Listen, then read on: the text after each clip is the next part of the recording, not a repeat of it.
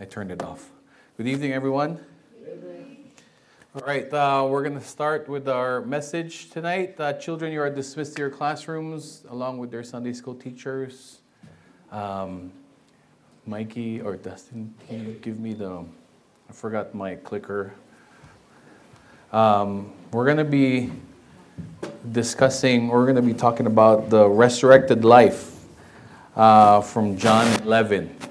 I know Resurrection Sunday was yesterday, and I wanted to follow up on that message tonight before we go back to our book of Ephesians. Did anybody set up a church camping or something that we weren't invited in? Seems like everybody skipped it. Almost everybody skipped today. Thank you. So I entitled our message as A Resurrected Life. New Testament scholar Don Carson tells of a teenage boy who was dying of cancer. Every day he had someone read John 11 to him. The story of Lazarus who rose from the dead, and Paul's detailed statement about the resurrection in 1 Corinthians 15. His confident hope of victory over sin and death was based on Jesus, who is the resurrection and the life. Now, not everyone holds that view. You know, back in 2008, some of you probably weren't born then, the show The Mentalist has the main character, very secular. The main character there considered that death as final and the end of one's existence in any form. He was a true believer of that view because his wife had been murdered and he held no hope of seeing her again. Now, the character there is, his name is Patrick Jane, was drawn to a detective who was a woman of faith, Teresa Lisbon. You knew that she was a woman of faith because she openly wore a cross necklace. Now, she too believed death was a reality because every week someone died. But for her, it was not the end of existence. Sin and death would be defeated in the future because of the resurrection of Jesus Christ. Amen? Now, occasionally, episodes would contrast these two worldviews. And I don't know about you, but I'm never satisfied about the way Hollywood handles our viewpoint. Now, there's a show that started in 2020, the show Upload. Apparently, in 2033, humans can upload, quote unquote, themselves into a virtual afterlife of their choosing. So if you have money, according to this show, lots of money, you can upload your dead self, your mental state, to Lakeview, which is like a country club resort with, and you can exist as healthy as you want, as young as you want, eat whatever you want to be, eat whatever you want to eat, and be whoever you want to be, so long as you have the money to spend on the gigabytes that needs it. Now, if you're poor, you only get 2 gigabytes a day, which means you can't do much, you can't move much, and the place that you're staying in looks like a prison cell. So that's another point of view. Anything else but what the Bible says is what they're trying to propagate and want to instill in people's mindset. Now, this is not an insignificant topic. Every culture has some explanation for what happens to people after this life. It reveals our need of hope beyond the grave. We are aware that there are other views of life after death that have based their hope on people's own goodness rather than the grace of God. Now, Islam teaches a future paradise for martyrs of their cause. So if they kill a bunch of infidels or unbelievers of Islam, they will go to heaven and have 7 virgins for eternity. Hinduism teaches the purifying of the soul through 1,000,000 reincarnations until they get it right. And then they'll get a future nirvana. As Christians, our confident hope of victory over death is based on Jesus, who is the resurrection and the life. Amen? Now, John 11, I know we talked about the resurrection last week, but John 11 includes perhaps the most significant claim Jesus made about himself. John's gospel records 7 quote-unquote I am statements by Jesus. These are declarations of his deity. In John 11, Jesus declares that he is the resurrection and the life. He claims that you can have a sure hope in the face of death because he conquers death and gives people eternal life. No other leader of any major religion makes such a claim. Jesus receives news of Lazarus' illness, and then he delays 2 days before proposing to go to Judea. The disciples are amazed that he would go back to Jerusalem because there are people there that were trying to kill him. Now we learn the reason Jesus delayed returning is so he could do a work that would clearly glorify God and strengthen the faith of his disciples. So tonight we have 3 points. First point is a guaranteed hope. Because of the resurrected life of Jesus, we have a guaranteed hope. We have a transformed life. And we have a supernatural belief. Amen? That will be our message. Please join me in a word of prayer. Father, we thank you for the songs that you've given to us. We thank you for this building that you provided for us. We thank you for this church body that you have made us to be a part of. Father, we are grateful to you about many things, and minutes cannot accumulate, Father. Will not be enough for us to be able to enumerate them to you. You constantly give us blessings even when we don't deserve them, Lord. And tonight, Father, you've given us again the privilege and the blessing to learn more about you, your ways, and your will for us. We pray right now, Lord, for your Holy Spirit to guide us and teach us. Open our hearts and our minds. Father, you are the true teacher. Teach us your truth. And guide us, Lord God, to whatever it is that you want us to learn and accept about you. Forgive us, Lord, for all of our sins and hear our prayers.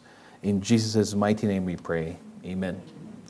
Amen. So what happens, right? I mean, look at the empty seats. After a big resurrection Sunday, everybody goes back to business, right?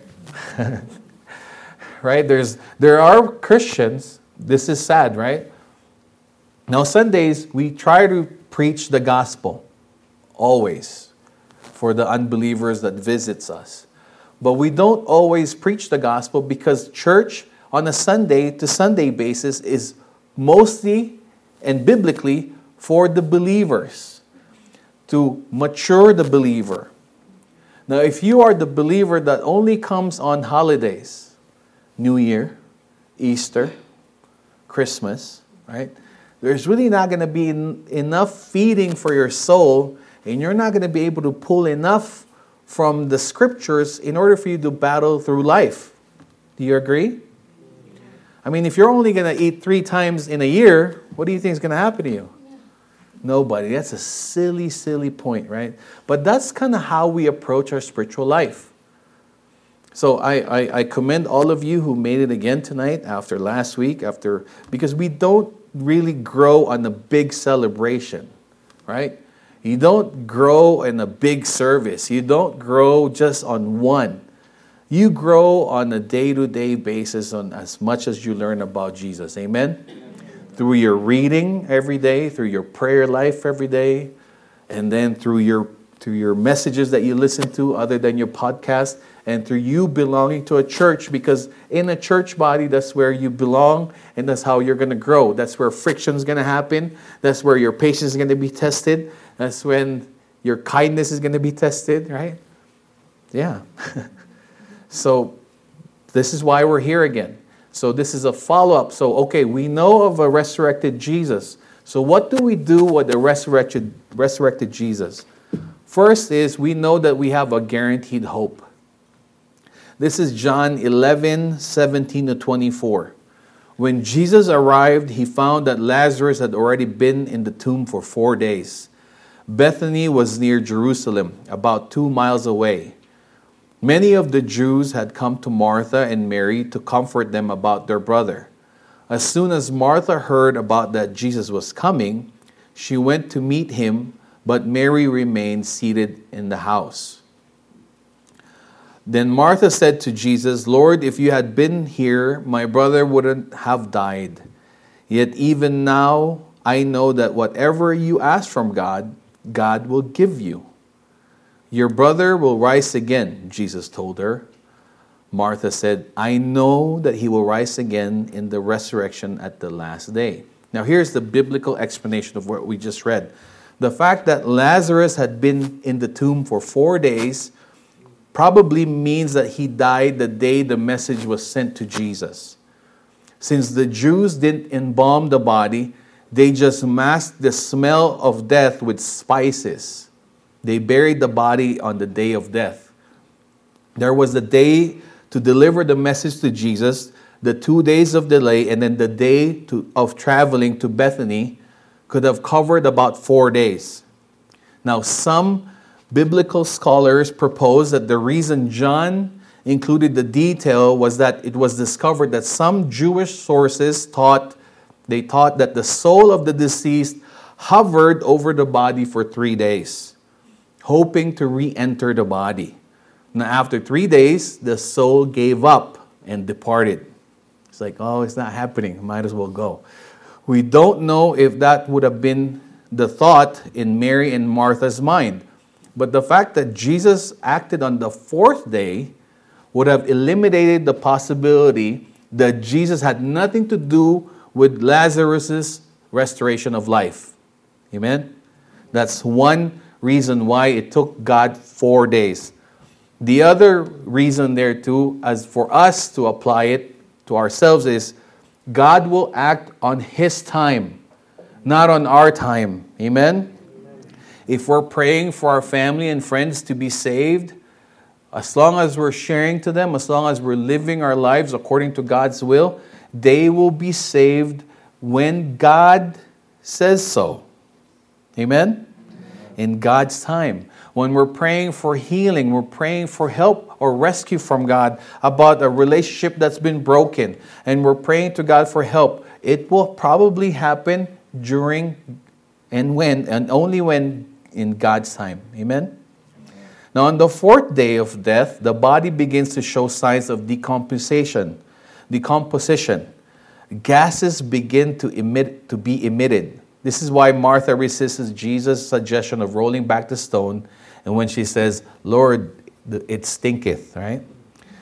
The Jews had 30 days of mourning for the death of a loved one. It is very intensive for people to come and comfort the family in the first. It's very insensitive for people to come and comfort the family in the first week.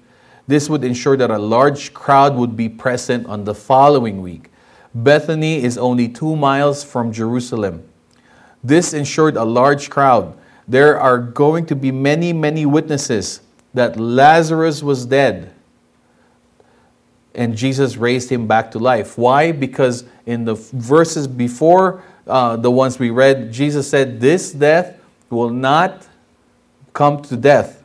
Because of this, God will be glorified.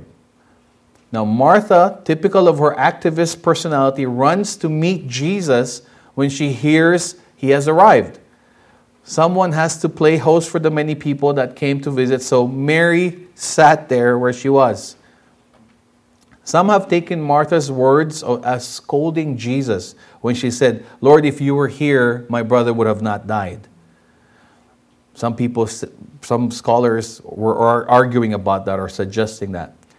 Jesus tells her that her brother is going to live again. She understands this to mean in the future. Now we do the same thing. One day, we say to the grieving family members when their loved one dies, right? What do we say when we comfort them and we know they're Christians and the person who died is a Christian? We say, you will see them again, right? You will see them again, because we know as Christians, we know that we never really die. Amen? We pass by from this earth, we leave this tent, and we be with God the moment that we breathe our last breath here. Now, here's the practical application of what we read. Because Jesus is the resurrection and the life, we have a sure hope that one day we are going to get our family back. Amen? Now, I don't know. We can't say that heartily or meaningfully, or we don't even appreciate it 1 second if we haven't lost a loved one. But if we have, this truth matters so much to us. The fact that we have lost someone, and we know, Anna Lou loves to watch these crime shows, And what's heartbreaking is when the parents give their testimonies about the last one she was watching last night was the mom of a murdered daughter. And she goes, the worst thing is when I heard the news, the thought of me never seeing my daughter again changed my world. Now that's heartbreaking, isn't it? That's heartbreaking. And then the father says, that father was a doctor, he goes, my world was never the same after I've lost my daughter. Now, loved ones, if you lose someone that you truly love, your laughter in the absence of your loved one is no longer the same. Right? Do you agree? For those of us who left the Philippines, we left our friends there. We say the same jokes here with other friends, our new friends. When they laugh, it seems like it's not the same. It's the same joke you said, and they laugh, you're like, I don't know, it doesn't hit the same. It's the same thing. Our lives change when we lose someone. Now, why am I sharing this? Because of the truth of the resurrection, because Jesus is true, because everything he said to us, number one thing is when he said, I am preparing a place for you. Where I am going, there are many rooms. If it were not so, I would have not said it, right? The moment we leave here, we will be with our loved ones who left before us. Isn't that a big comfort? Now, deep down, I really want the resurrection to be true. Because we instinctively cry out against the power of death over our lives. Now, in Egypt, the pharaohs there, they built pyramids and stashed them full of jewels and wealth and servants. I'm pretty sure you all know that, right? When the pharaoh dies, his servants will be, even if they were living, they will watch and they will die there with him. But they will lock the dead in a pyramid. But their faith is to no avail. Today it takes the form of extreme makeover shows and keeping our bodies alive to the last nanosecond. Those keep yourself young pills, or stretch this and stretch that and injection here, injection there. It's because we're trying to preserve our bodies with embalming fluids. We resist and we resent death to the last word. But above all, we all want the resurrection to be a sure hope, because we want our friends and family back.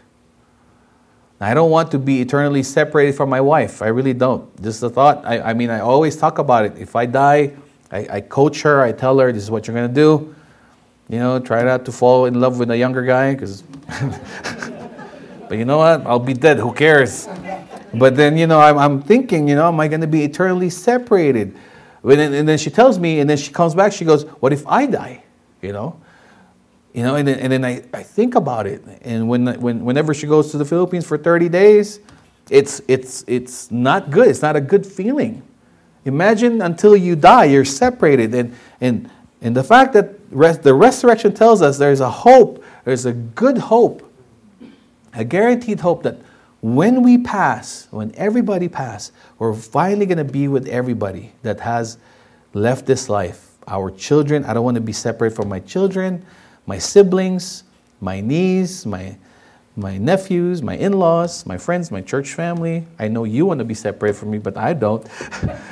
Our sure hope is based on the confidence that Jesus gained victory over death, because he is the resurrection and the life. Amen? There's so much truth in that. And that's a guarantee Now, I know this topic is viewed as being morbid. We talk about death and dying to a culture that does everything to hide its reality. Do we agree? Now, I wonder, do they want us not to talk about it? Them not wanting us to talk about it, are we the ones being realistic, or is it them who's being realistic? Because when you talk about the topic of life and death, they're like, oh, you're so negative. We're trying to have dinner here. But then it only took in 2020, it only took COVID-19 to reveal to everyone whatever they were denying, the fear of dying. Do we agree? The sad truth is, it will come to all of us. Did you know that this is CDC, so I really don't know how dependable they are, but I have nothing else. According to the CDC stats, 7,969 Americans, actually 0.7 Americans, die per day. They died per day back in 2021. So, at this moment, someone will not...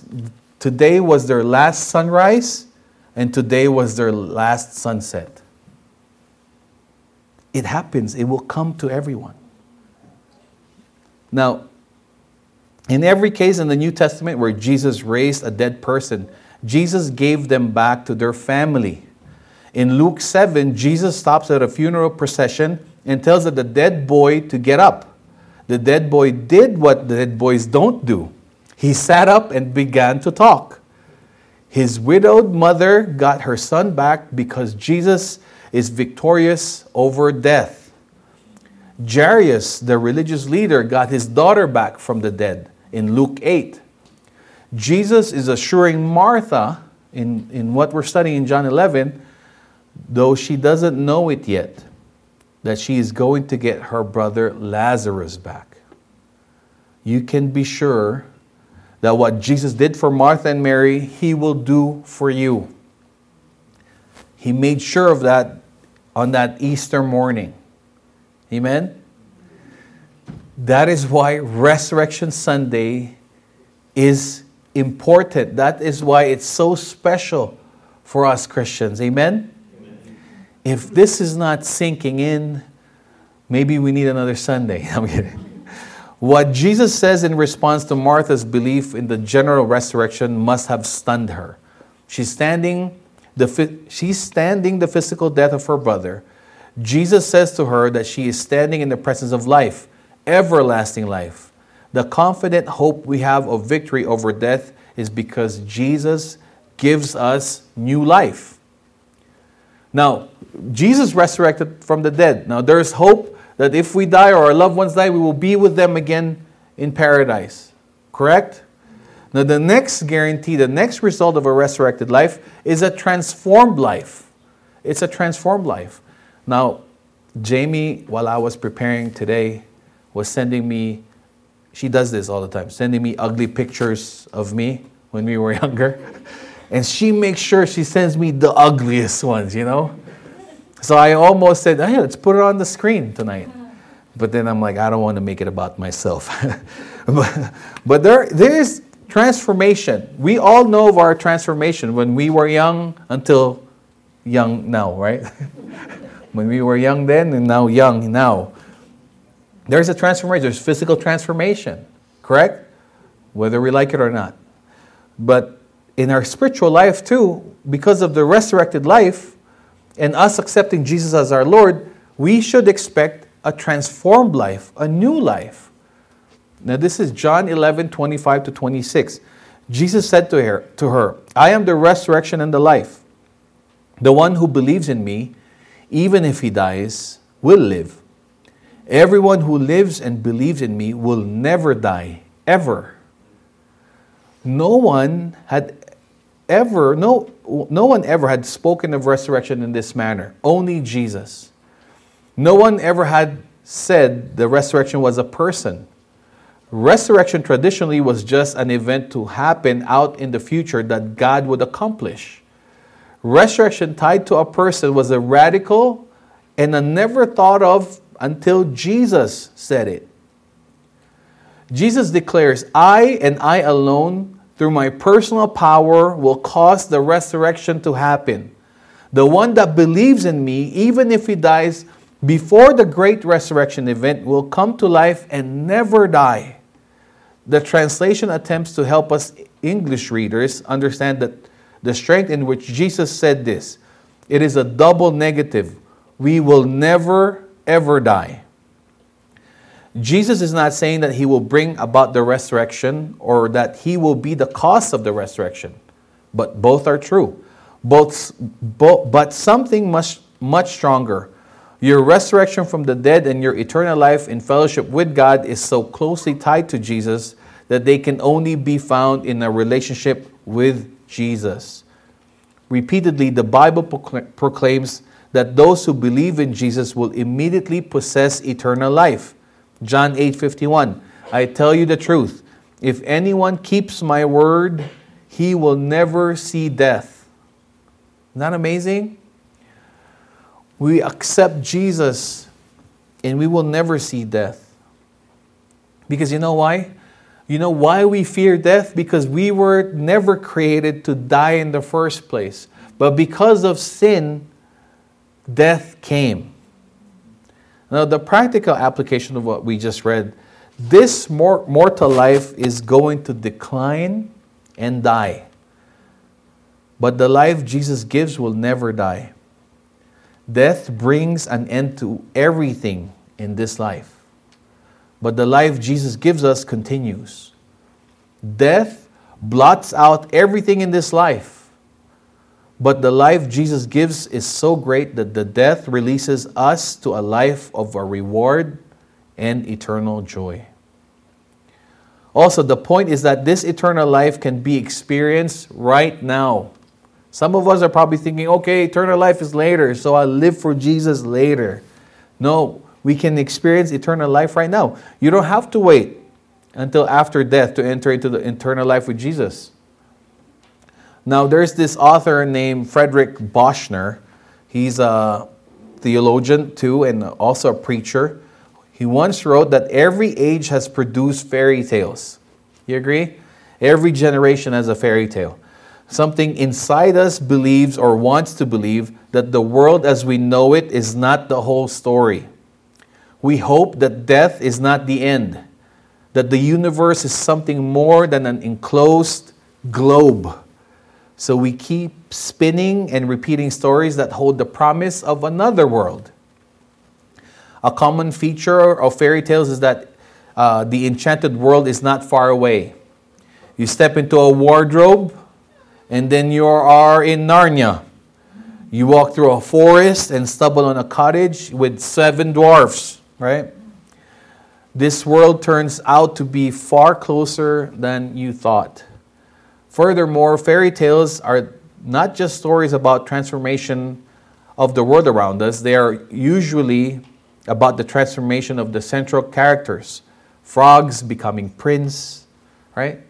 You just kiss from a princess. Ugly ducklings becoming swans. Wooden marionettes becoming real boys.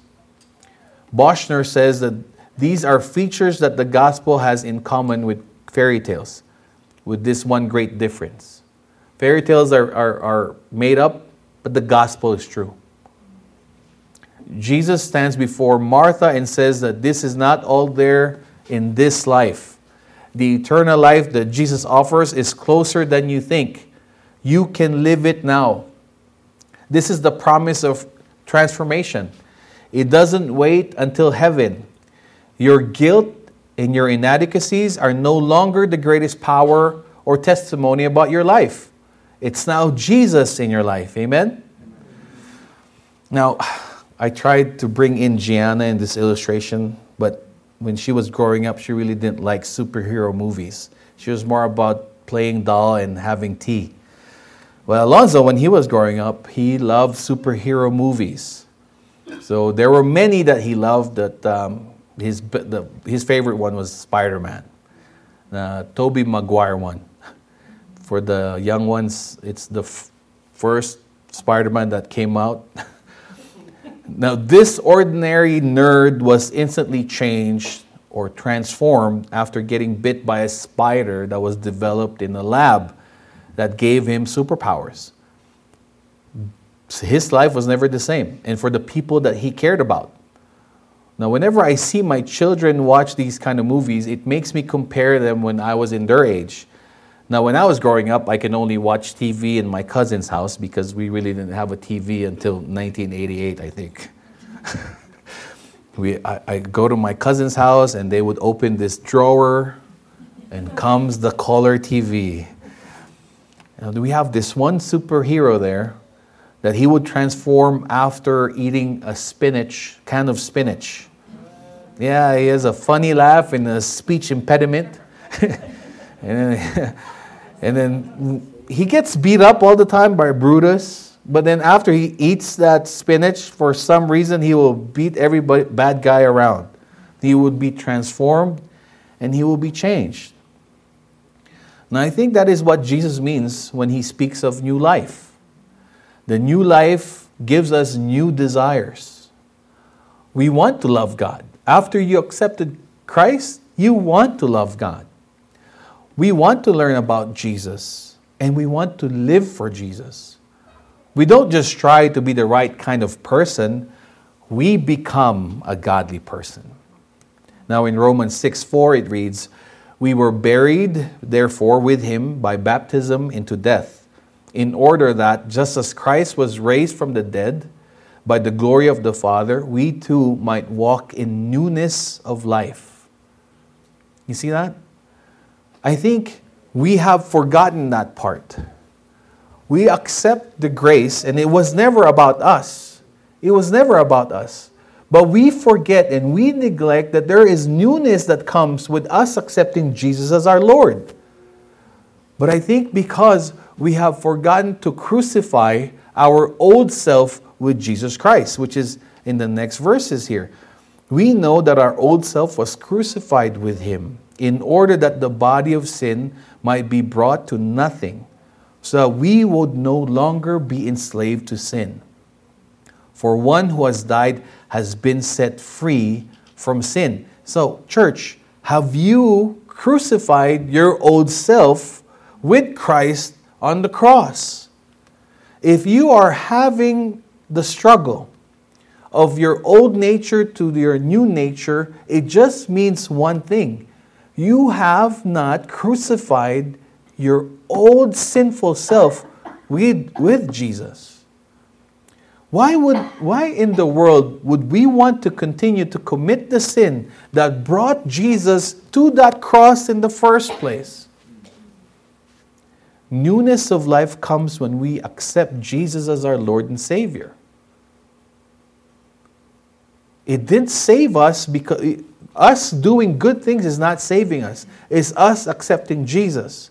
But after we accept Jesus, there's newness.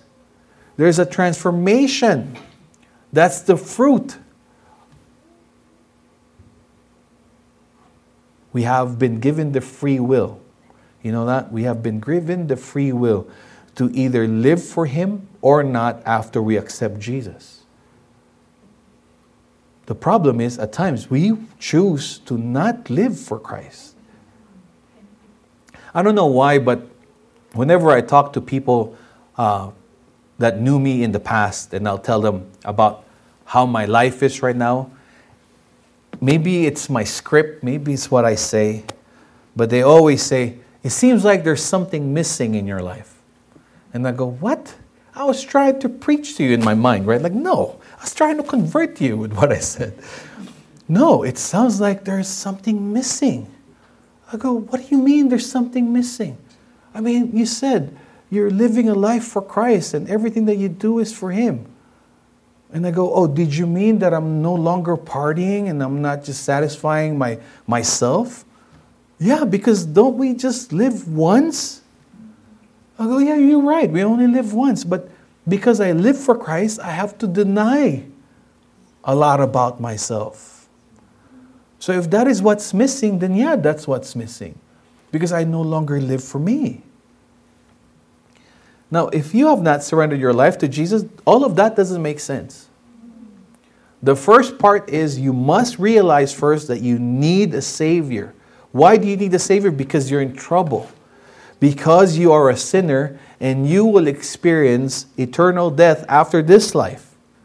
But if you have accepted Christ, yet you're still not living for Him, the question is, why do you keep crucifying Jesus with that sin that you're not wanting to give up? Believer, crucify your old self with Jesus. Don't live for your carnal life. Live your new life that Christ has desired for you to live in the first place. That is why God created us, to glorify Him. Amen? That is why Christ saved us, because He loved us and He wants us to now glorify Him with our lives. Amen? Now I get it. The third point is this. The third point is a supernatural belief. Believing in a resurrected Christ is a supernatural belief. It does not make sense for the logical mind. How many people did you know or do you know that brought themselves back to life? If I tell you that if I die tomorrow and I'm going to bring myself back to life, you bet money on the casino that that will not happen. That's the only time you can bet in the casino. Because it will never happen. Right? It was only Jesus and Lazarus and that boy and Jairus' daughter. Everyone that Jesus said, be alive, come to me, get up, wake up. They were resurrected from the death. But you know what? If you accepted Jesus as your Lord, we have a resurrected life right here, right now. Amen? Because the old is gone, the new has come. It's a supernatural belief. So stop justifying it with your unbelieving friends. They will never understand it. You can try to explain it to them, and then when they start shaking their head, you know, oh, they just got the supernatural nod. Supernatural my head, SMH. I don't know. Jesus said, do you believe this? Yes, Lord, she told him. I believe you are the Messiah, the Son of God, who was to come into the world. Jesus is not asking Martha if she believes in the doctrine of the resurrection. She's already said she believed that the resurrection would occur at the end of time. He, Jesus, is asking, does she believe that He, Jesus, is the resurrection and that this truth can be appropriated right there, right then? Martha confesses that she believes Jesus is the one the Old Testament predicted to be the Savior of Israel when she said, you are the Messiah. Martha said Jesus was the Son of God. The term could mean a mere man or someone in a special relationship with God like the angels. But Martha, no doubt, means that Jesus has a relationship with God in a way that no one else has. The last phrase supports this interpretation. Jesus has come from the outside of this world, into this world. Yes, Lord, is stated in a verb tense that indicates a firm and continuing commitment. It describes something that happened in the past and it continues into the present. Sometime in the past, Martha put her faith in Jesus, and that is where it remained. Biblical belief has three parts: knowledge, acceptance or agreement, and then action. To have saving belief, you must know some things. Martha knows Jesus is the Messiah, that Jesus is the Son of God. She agrees or accepts that this is true. She has yielded her life to this reality by being an obedient follower of Jesus. For you to have a confident hope of victory over death, you must believe that Jesus is the Son of God, that He is God in the flesh. Amen? For you to live a victorious life here and now, you must believe that Jesus is God in the flesh, that He has the power to have His life live out through you. You just have to be willing to have His life be lived through you.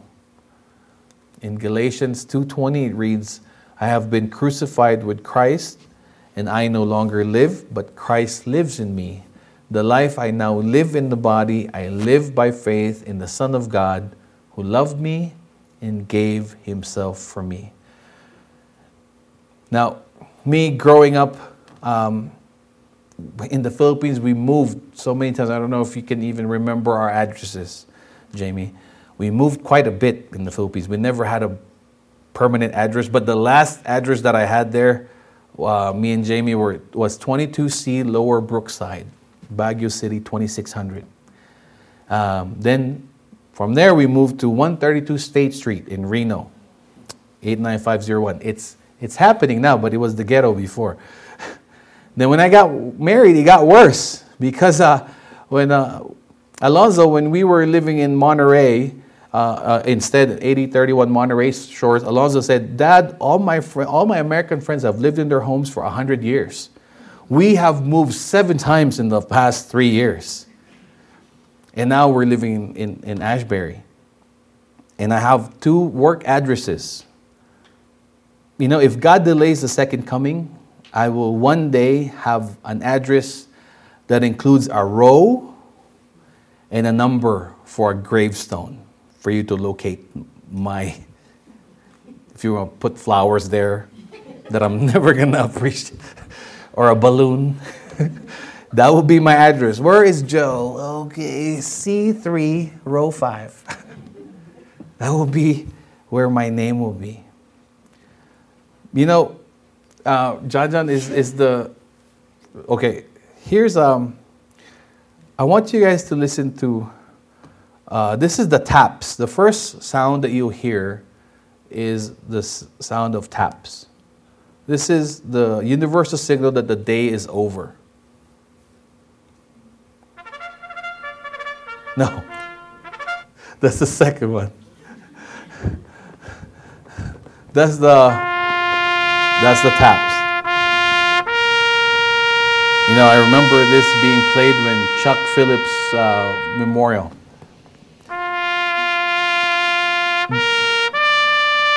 Now, not all of us will have this played when we die because we didn't serve in the military.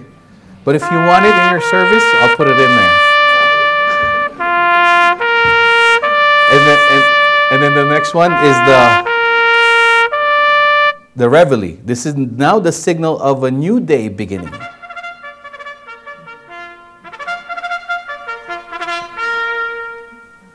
Gianna woke up to that sound earlier when I was trying to look for it. Now, before his death, Winston Churchill actually became a follower of Jesus Christ. Did you know? And he made his own funeral arrangements.